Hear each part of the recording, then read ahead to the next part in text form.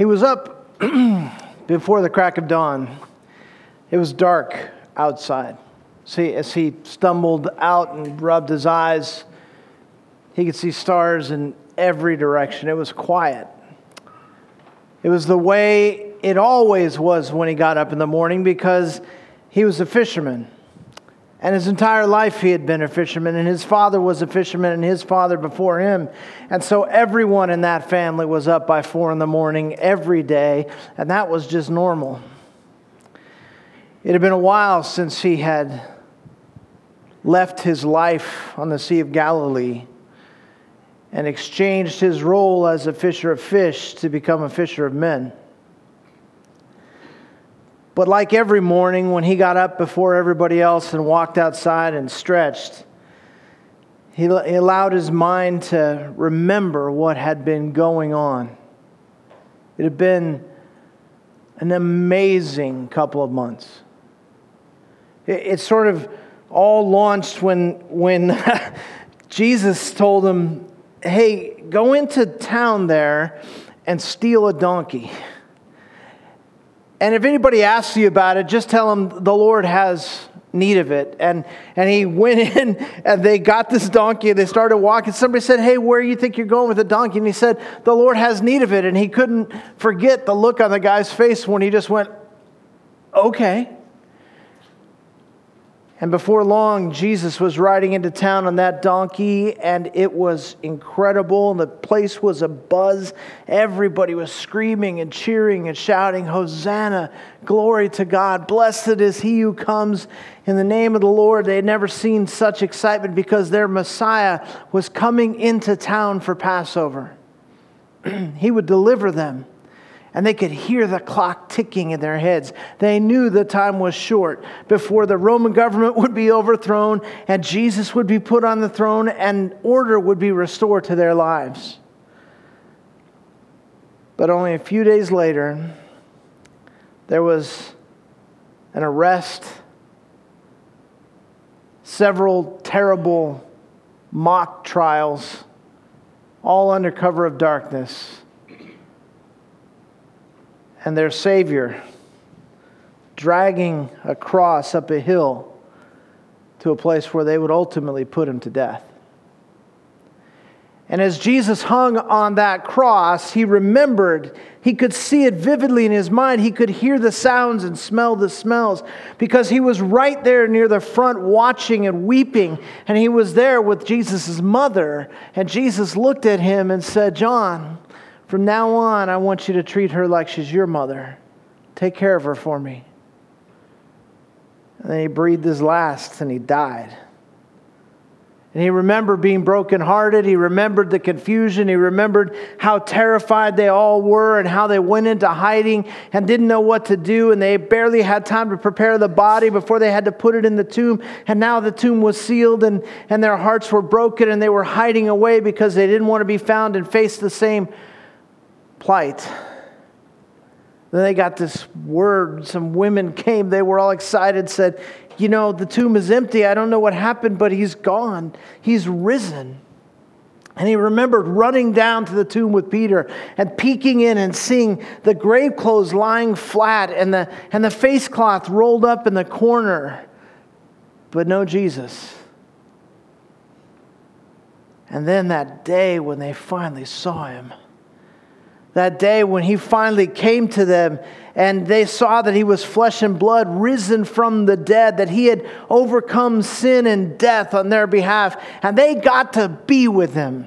They got to be with the glorified, resurrected Jesus. And it was basically a 40-day adventure with Jesus as they spent time with him and he taught them and he encouraged them and he told them what was coming and what to do and how to do it. And during those 40 days, it was like every day was better than the last.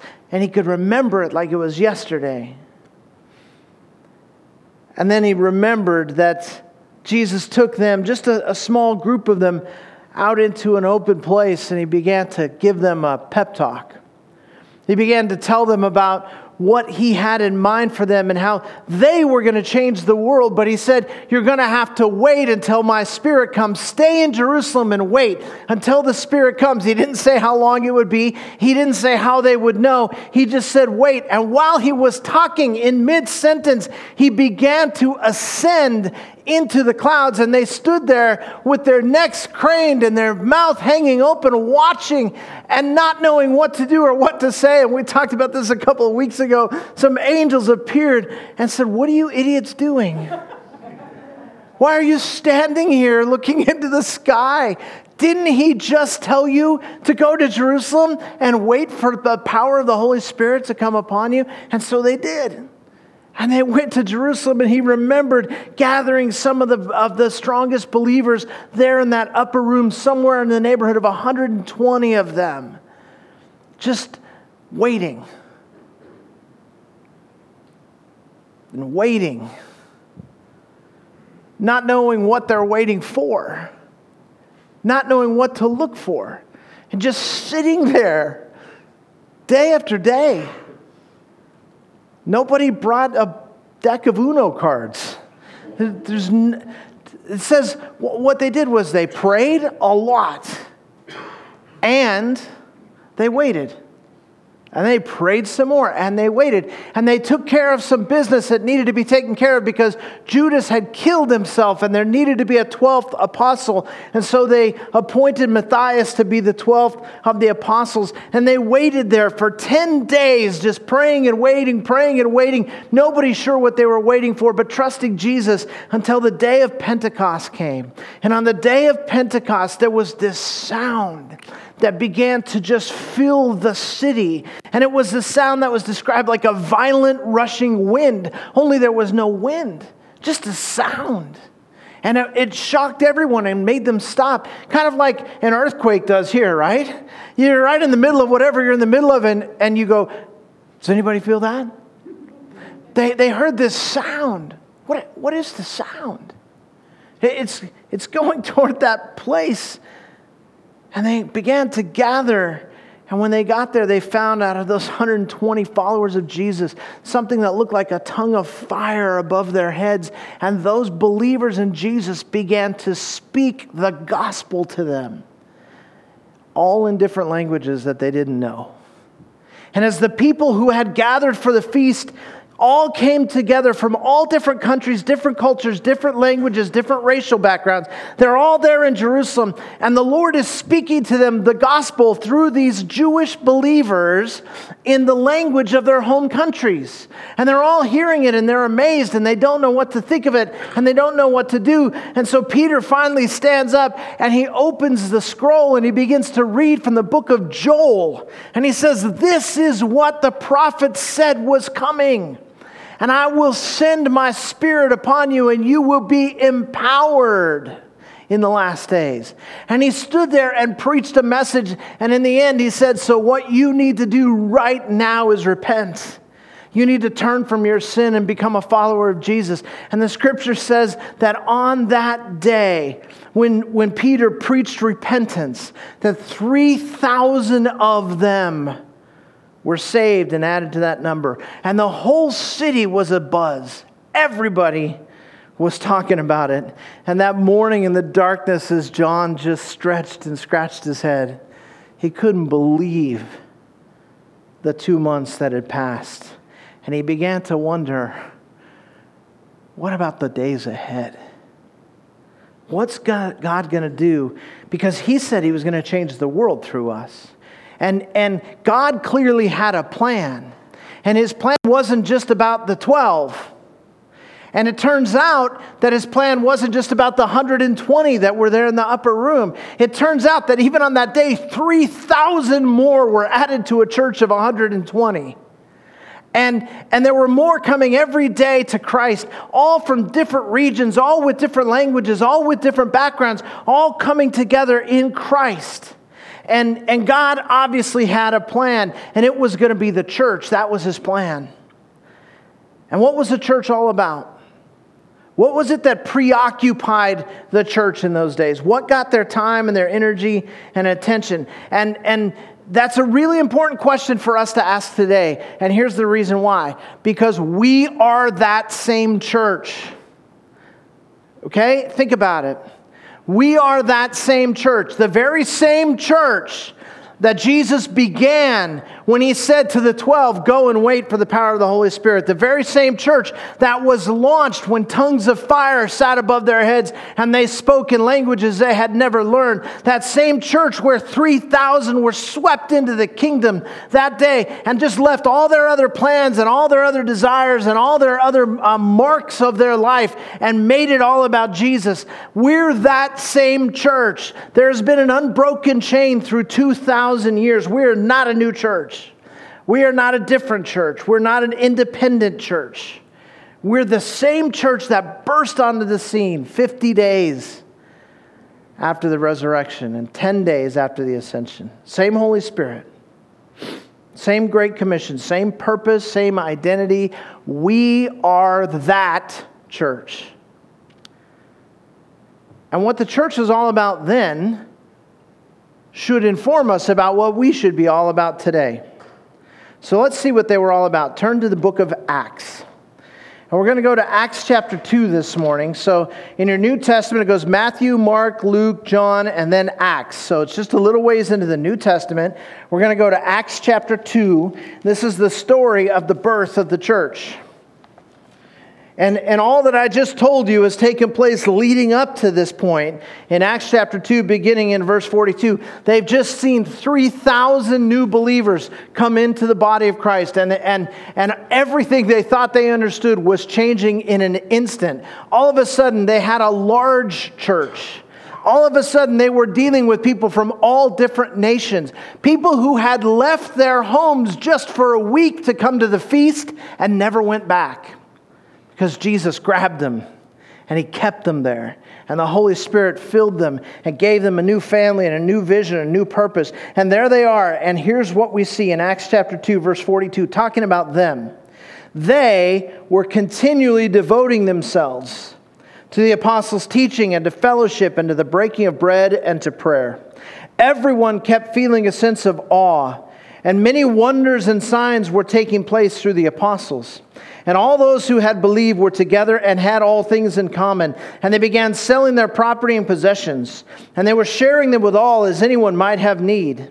Day by day, continuing with one mind in the temple and breaking bread from house to house. They were taking their meals together with gladness and sincerity of heart, praising God and having favor with all the people. And the Lord was adding to their number day by day those who were being saved. I know we looked at this passage briefly a couple of weeks ago, but I want us to chew on it a little bit this morning and spend some time with it. When it says that they were all together and had all things in common, who is it talking about? This is audience participation. When it says they had all things in common, who's they? The church, all of them, right? The apostles, they're the famous ones. Right? They're the ones that everybody knows. They're the ones that everybody, when you see them walk by, go, hey, wasn't that Peter? That's those guys. And it's the 120, the ones who were faithful, who saw him after the resurrection and knew that he was the Christ and had been there in the upper room when the tongues of fire came. And it was the 3,000 who had been added, people they had never seen before, people they did not know, people they had nothing in common with. That was them. All from different countries, all different races, speaking different languages. Can you imagine what it must have been like trying to bring these people together? They had nothing else in common except for Jesus. And the thing that's amazing about all this is the unity that they have. They are super different in every way, but somehow they blend together as one new family, and it works beautifully the way that it blends. There's a remarkable harmony in this picture that we see of these people who have all things in common. They're of one mind. They're together in one place, sharing everything that they have, all for the purpose of glorifying God. And it's that harmony that's very, very hard to sort of get our minds wrapped around and get a picture of, because we don't see much of this in the church today. But we are that same church. And what marks them should be marking us. And so I'm thinking, how do I explain this harmony thing? And I thought if I could get a couple volunteers, I could probably explain this, okay? So let me just pick some people randomly without any thought. How about Rachel and Terry? Just randomly pick them, and maybe Ricky. Why don't you guys come on up? With giving no thought to who I would pick. There they are. They just happen to be sitting there. Here's what I want you guys to do. I want you to watch and listen. Because these guys, they may not have been picked randomly. These guys are going to help us to see what it looks like when the church comes together like this. Okay? So, have you ever been like somewhere and somebody is singing and they just have a really beautiful voice? You just stop and go, man, he's got a great voice. Boy, she's got a beautiful voice, right? And you think, wow, I wish I could do that. I wish I could sing like that. Ricky, why don't you anybody agree Ricky has a great voice, right? So we'll let Ricky do this. Ricky, why don't you just sing for us? Jesus, Jesus, Jesus, there's just something about that name. Nice, right? Right? You guys can all do that, right? Yeah, right. Okay, so that really is nice. You could just sit and listen to that all day, right? But I'm going to ask the ladies to come in now and just sing that same melody with him, okay? And let's hear how it sounds when they all sing together. Jesus, Jesus, Jesus, there's just something about that name. Better, right? Right? Nice. Okay, you don't have to clap. I just want to make sure you agree with me, okay? So you got Ricky and his voice and his guitar, and that's enough, right? And then you add these beautiful voices, and all of a sudden you've got something that is even greater than what you had before. Same song, same tune, same notes, same everything, but it's fuller, right? There's more beauty to it. There's more nuance to it, and somehow it's beautiful. But then there's another step that you could take. You don't have to all sing the same note just because you're singing the same song, right? There's something called harmony. If you anybody know what harmony is in music, right? There's something called harmony. And for those of you who don't have much musical training, harmony works like this. There are different notes within the larger key that they could all be singing at the same time, and all of a sudden it becomes much fuller, okay? Could you guys demonstrate, sing this in harmony? Jesus, Jesus, Jesus, there's just something about that name. Isn't that cool? Okay, that's what God wants for His church. That's what God has in mind when He brings people together from all different walks of life, different ages, different races, different backgrounds and different cultures, different preferences and different ideas. And He brings us all together in one place, and He's like, listen, I have a song for you to sing, church. And I want it to sound full. I want it to sound beautiful. I want it to have texture and nuance. I want it to be the kind of thing that when somebody is going by and they just hear it in the distance, they stop what they're doing and they go, what is that beautiful sound? That's what God has in mind for His church. Now we're going to add to it even more, and we're going to do 4-part harmony. Okay, are you ready? Well, just the 4 of us, we'll do this. Jesus, Jesus, Jesus.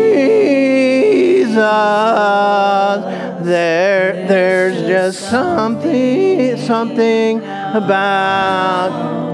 that name. Nice, right?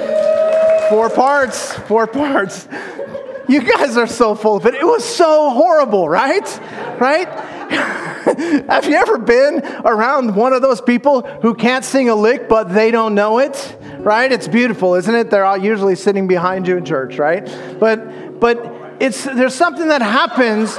Everything can be absolutely beautiful that's going on, but somebody decides to do their own thing.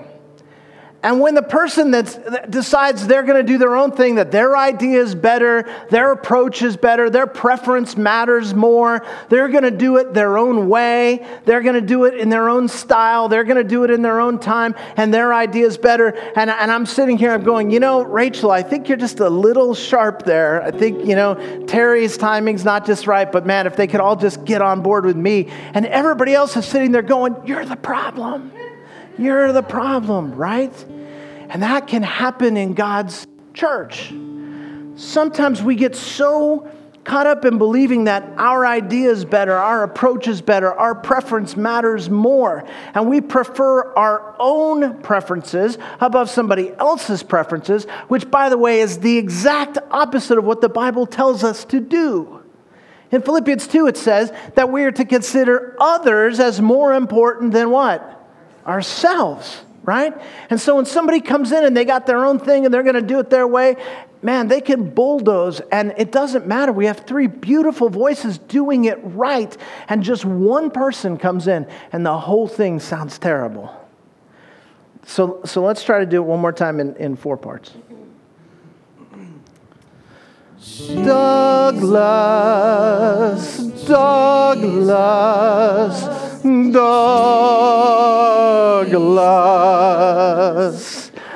Don't you wish your pastor was hot like me? Don't you wish your pastor was a freak like me?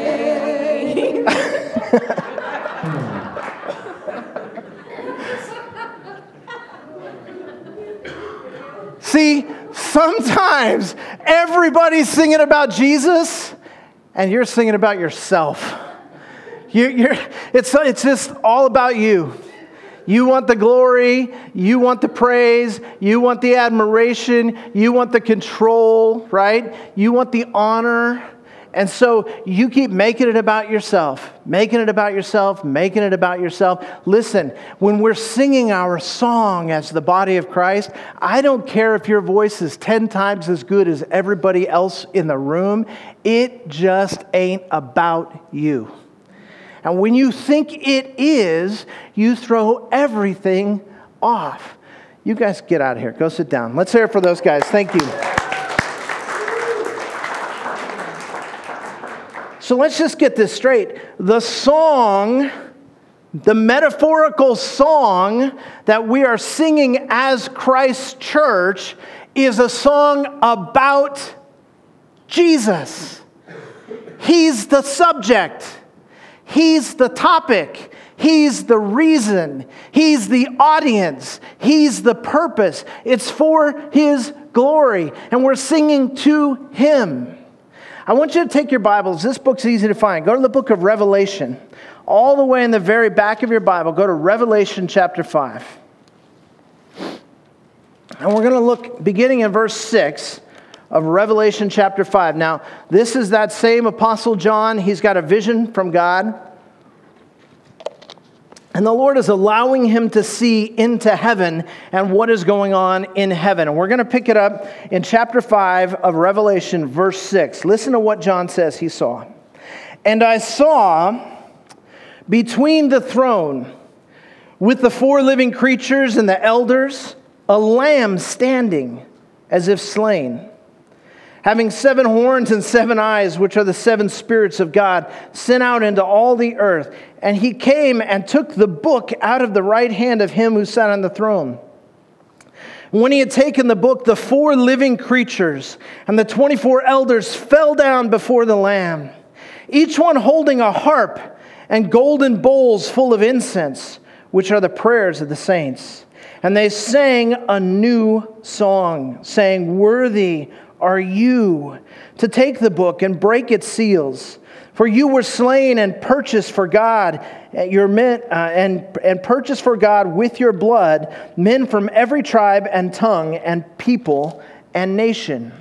You have made them to be a kingdom and priests to our God, and they will reign upon the earth. Then I looked, and I heard the voice of many angels around the throne, and the living creatures and the elders, and the number of them was myriads of myriads and thousands of thousands. Now a myriad is 10,000.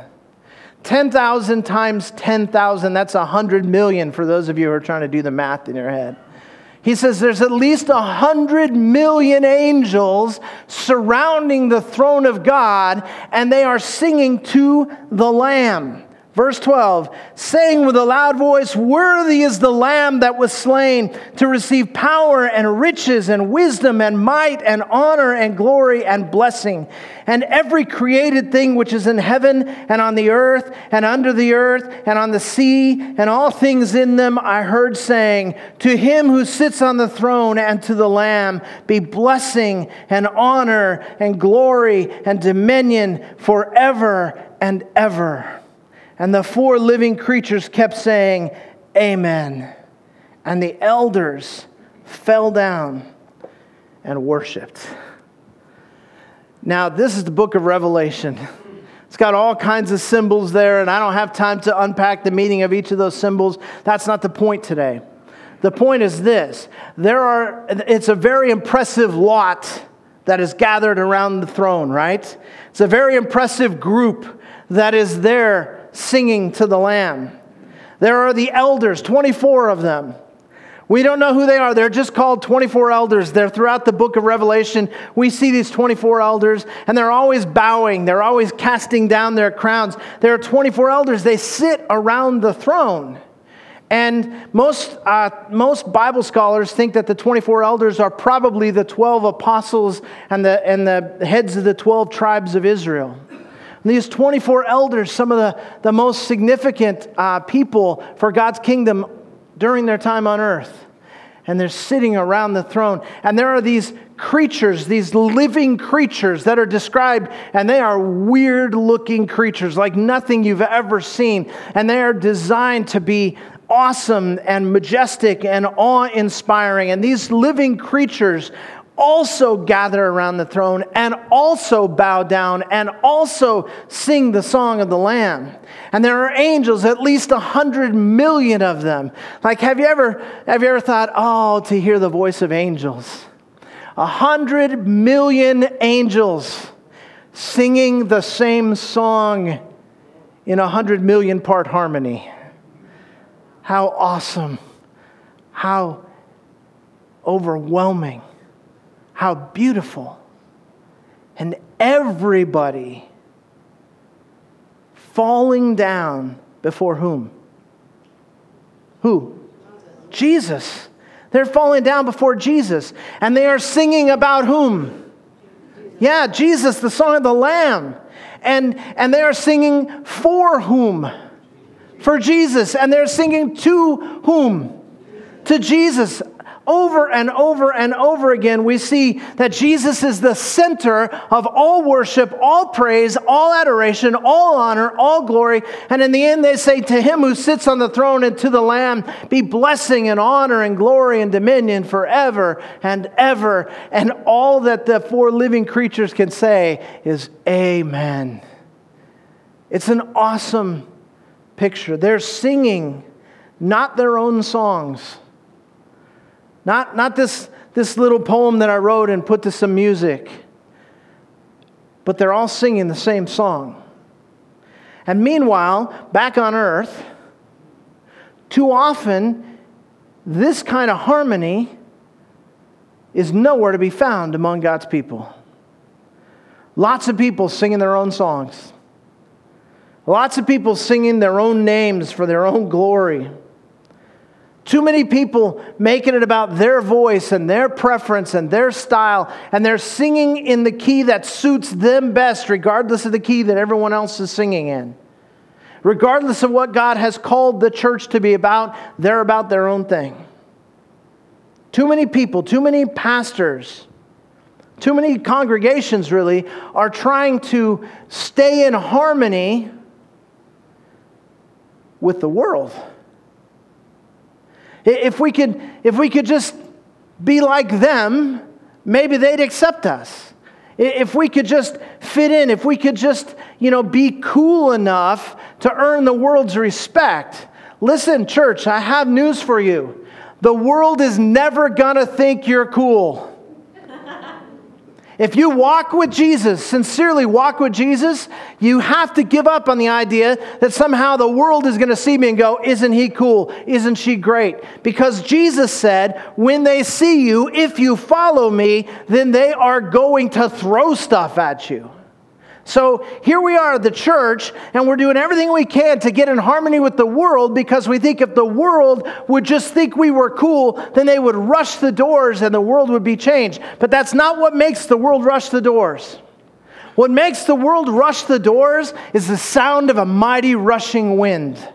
What makes the world rush the doors is when the activity of the Holy Spirit is so awesome that they cannot stay away.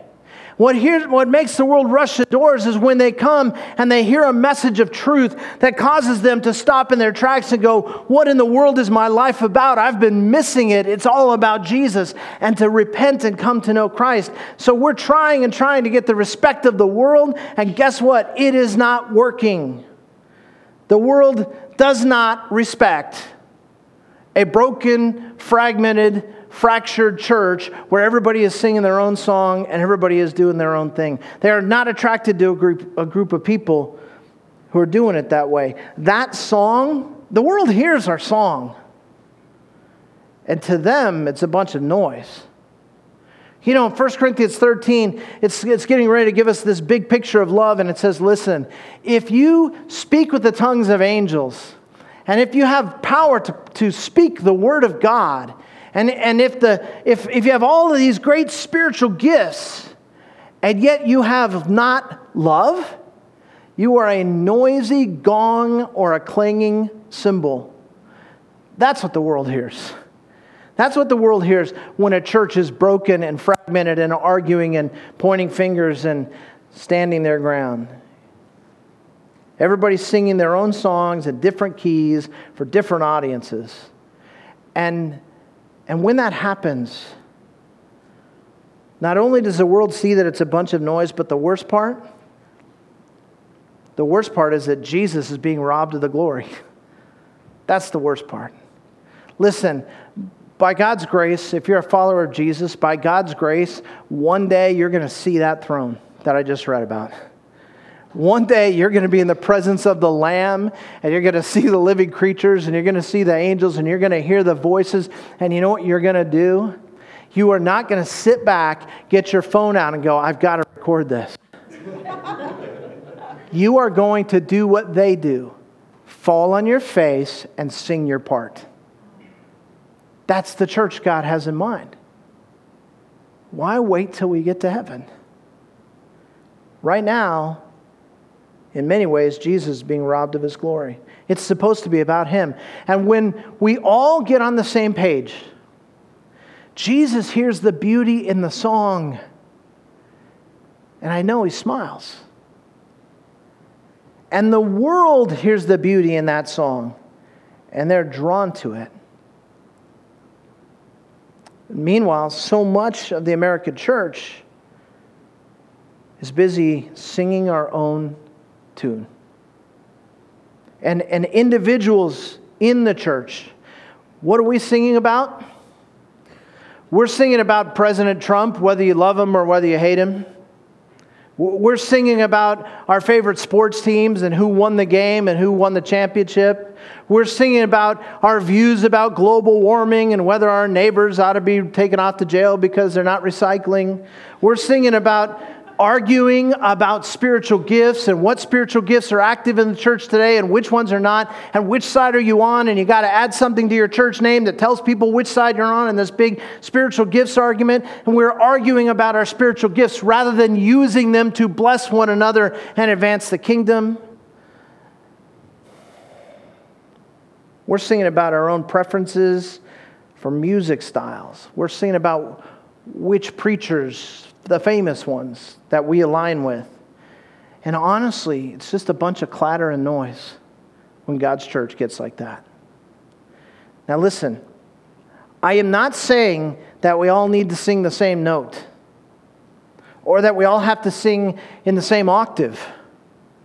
It's the harmony that makes it truly beautiful. I'm just saying that the early church did not make it about themselves. They were very different from one another, but together they formed a beautiful choir where everyone sang their part, and the world heard something that they had never heard before. And by the way, what does it say back in Acts 2:47 where we read? It says that when the church was acting like this and everybody was in harmony, that the Lord was adding to their number day by day those who were being saved. Man, I wish I had $1 for every book that's been written in the last 20 years about church growth. How do we make churches grow? What's it going to take to make churches grow? I'm telling you, these guys had never read a book on church growth. They had no marketing strategy. They had no great buildings. They had no great programs. They had no great plans. They were in harmony, and the Lord added to their number day by day those who were being saved. Now, don't miss the point. I am not talking about a strategy for church growth. The most important part is not that God was adding to their number. The most important part is who God was adding to their number. It says, and God was adding to their number day by day those who were being what? Saved. We're talking about the salvation of souls. We're talking about the fact that when God's church is living in harmony like God's church, God can use His church to do amazing things that don't only change the world, but they change eternity. How many times and how many ways have we said it? Loving God and loving people leads to the changed world that we envision. As we love God and love people, the world changes, but not just the world, but eternity. They all focused on the same things. It says back in Acts 2, it says they focused on the teaching of the word. They focused on prayer. They focused on fellowship. And they focused on worship. That was it. And they had all things in common. And they did it together. They were undistracted. They were singing the same song in the same key. And their unity was so obvious that they stood out in a community. Remember what community this is. What city are they in? Jerusalem, the most religious city in the history of the world. Everybody in Jerusalem is religious. Everybody. There's all kinds of religions represented there in Jerusalem then as there are now. It's a holy city for everybody. All these people are religious. They know what religious people look like. They have been around religious people their whole life. They were raised in religious families. They grew up in religious neighborhoods. All their friends are religious. Their friends' parents are religious. Their kids are religious. Everybody's religious. And now here's this new religious group. 3,120 of them. And immediately they stand out in a sea of religious people. There's something different. Something wonderfully different, and everybody knew it. That's the kind of church God wants to see. That's the kind of church that God uses. Various people all singing the song of the Lamb in harmony as one. And if that's ever going to be true of the 21st century American church, if that's ever going to be a good picture of the church we call Grace Fellowship, probably some of us are going to have to change. Probably some of us are going to have to surrender some things. Probably some of us are going to have to decide that it's going to be more about Him and less about me. Not just my involvement in the church, but my whole life. That I'm not going to live as though I'm the center of my own life anymore. I'm going to live as though Jesus is the center of my life. I'm going to live as though I actually believe what I say I believe about God. That eternity is what matters and life on earth is short. That loving people is the highest priority of God. That caring for one another is the example that we set so that a world hears us singing in unity and comes to hear the song.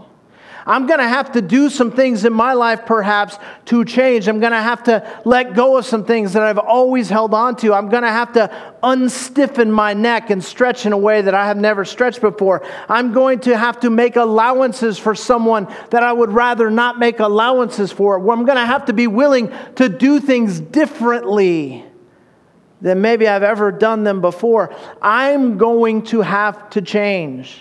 I don't want to leave you today with just this thought of harmony and wouldn't it be nice if the church was in harmony and no idea what to do about that.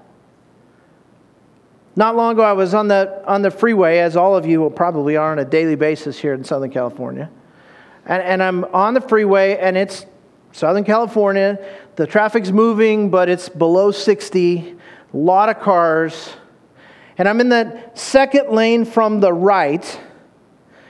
And I'm just kind of cruising along, doing my own thing. And I notice there's a guy just ahead of me in the right lane with his left blinker on. And he needs to get over. And so I have that same moment that all of you have when I see that he wants to get over in traffic. And I think, you know what? Why don't you get over behind me? So maybe I'll step on it. And then the Holy Spirit hits me in the head and says, you have to be a Christian even when you're driving. And so I say, okay. And so what I did was I just slowed down a little bit to make space so he could get in. And I made plenty of space for him to get in, and he just stayed there with his blinker on. And so I slowed down more. The guy behind me was waving at me. And there's a big space between me and the car in front of me, which is not allowed in Southern California, right? And the guy's there with his blinker on, and I'm doing this. Come on, dude. I'm trying to be a Christian here. Get over. I got places to go, right? Just let me be nice. Come on. And I'm waving at him, and his blinker's just flashing, and he's just driving in that lane. And I said, you know what, dude? Get behind me, Satan. And I just punched it, got ahead of him, said, look, I gave you 11 seconds of my life. You didn't take it. I'm sorry. It's gone. It's so annoying when somebody's got their blinker on and they're not changing lanes. Guys, so many Christians I see are living like that. Just like we always got our blinker on. Oh yeah, I went to Bible study and somebody really kind of challenged me about this area of my life, and I decided, you know what, I'm going to need to change. And my blinker's been on for weeks, and I'm just in the same lane. Oh yeah, I went to Sunday morning worship service, and boy, it was like one of those days where they opened the passage. It was right exactly what I was going through, and I'm pretty sure somebody told the pastor what I was going through because he spoke directly to me. And when I couldn't fight back the tears, my lip was quivering, I just needed to get out of there because the Holy Spirit was working in my heart so much, and I knew I need to change. And I turned on that blinker. I said, Lord, I'm changing lanes. And that blinker has been on ever since. Some of us need to change lanes. Some of us need to go, perhaps part of the problem with the church is me. Everybody's singing in harmony. Maybe I'm the one who's off key. Maybe I'm the one who's making it about me. Maybe I'm the one who needs to change. I don't know where you need to change. I don't know what needs to happen in your life. But guys, I really believe, if I can reverently speak for God, I really believe, based on what I see in the Scripture, that God is sick and tired of people driving with their blinkers on and never changing lanes. And if the Lord is speaking to you about some area of your life that needs to change, it needs to change. Notice I'm not talking about the programs of the church. I'm not talking about your attendance on Sunday mornings. I'm not talking about how much money you put in the plate. Maybe the Lord's talking to you about one of those things, but that's not my point. My point is you live a whole life, 24 hours a day, 7 days a week, and I know the Lord wants us all to change. And if we begin listening to the Holy Spirit and allow Him to mold us and shape us into the image of Christ, the more we all look like Jesus, the more harmony we sing in. And a world sees that, and they're drawn to Him. Maybe today God wants you to act on the blinker that you've had on for a long time. I'm going to leave that between you and God. Let's stand and pray together.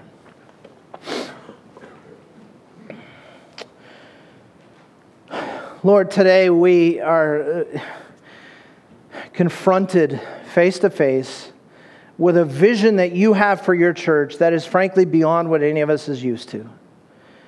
And even in a church that takes your word seriously, even in a church where your Spirit has some freedom to reign and move and direct and guide us, Father, so many of us, we're singing our own song in our own key, in our own tempo, in our own way, and we're not listening. And Father, as your Spirit prompts each one of us, maybe in just one area of our lives today, Lord, would you just speak to us? Would you speak to us as individuals so that as individual members of one body, we might all get healthier? And Lord, help us to put down our strongholds. Help us to put down those preferences that matter to us so much. Those ideas that we're willing to argue about, even though you're not willing to argue about them. Help us to make it about you and not about our pet project of the week. Lord, help us to change lanes. And may we do it for your glory. In Jesus' name we pray. Amen.